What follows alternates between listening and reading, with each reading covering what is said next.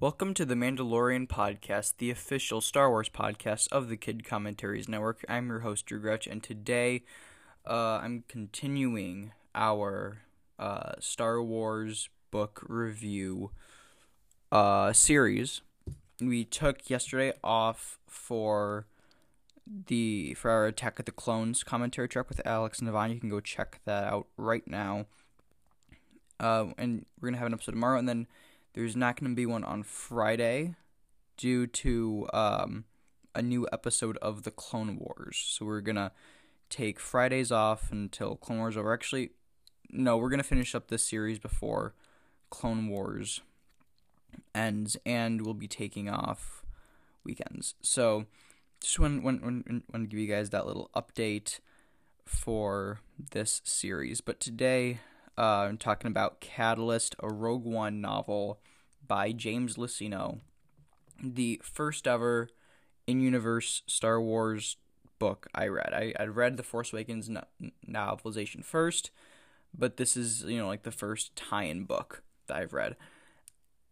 I really, really enjoyed this book. This was a really fun book to read.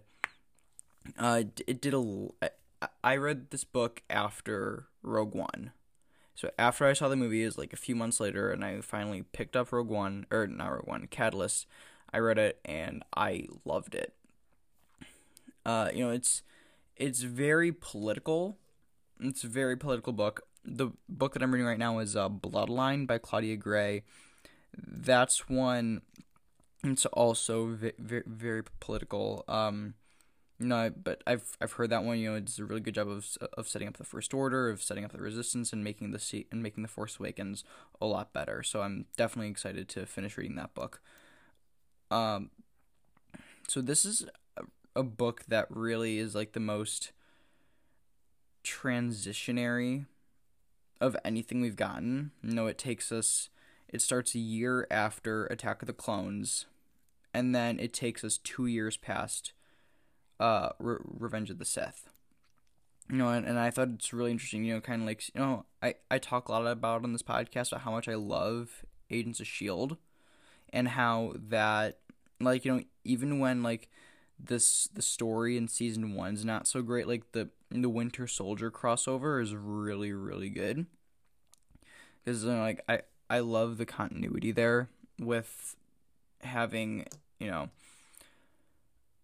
with having a lot of stuff that we see in the movies and being referenced in the TV shows. That's something that I'm super excited to see in this season of Clone Wars. I love seeing it that's something that I loved seeing in the Resistance, and I want to see that more with Star Wars. Not even if with this High Republic stuff that's coming out soon, there's rumors of, the next trilogy of films is going to be a High Republic era stuff. There's going to be some High Republic era stuff. I want these characters that we meet in the books to then, cross over into the movies. And I talked about this on the Battlefront 2 podcast on Monday. But it's I think that you have to have some connectivity, reward the people who have read everything. But you can't have so much packed in there that people who are just coming into this universe can't really follow along. And I'd read Resistance Reborn back in November to prepare for the Rise of Skywalker, and I read the Poe Dameron comics. I knew of the characters, the Star Wars books and comics. I don't care about spoilers that much because I'm going to read them anyway. And, there's some stuff that, I knew who, Zay Versio was.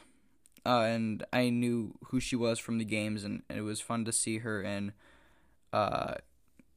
Resistance Reborn. And, I do really like seeing these characters from other things appear in Resistance Reborn, which is kind of like if Rise of Skywalker is the end game of all the movies, then Resistance Reborn is the end game of all the books and comics and video games. So make sure you check out that book also. So this Catalyst book did a great job of like diving deep into, you know, the philosophies of Galen, Krennic, and Lyra. You may remember Lyra from Rogue One at the very beginning. She's Jyn's mother, and she dies immediately, because she's a mom in a Star Wars movie. So she can't be around very long. I'm quoting the Screen Rant pitch meeting guy right there. I'll link to that video down in the show notes. You can check it out. He's got some really great stuff up on there, so it's just a little free plug. But Lyra it's really interesting with her. You find out that she is force sensitive, but it's like a very, very light level. Like she can she really likes nature. Is about the extent of it. Like she has a kyber crystal and she gives it to Jyn. And another thing I'm talking about on this series, I'm thinking maybe in the next like week and a half or so. No, when we talk about the Rebel Rising book, which is the Jyn Erso prequel, which basically just takes us from the prologue of Rogue One through the time jump of Rogue One. And that's something that's really interesting to see. And, see her grow up, and that's why Jyn really doesn't believe in the Force all that much when we get to see her in, most of the movie. Despite, her parents believing in the Force a lot.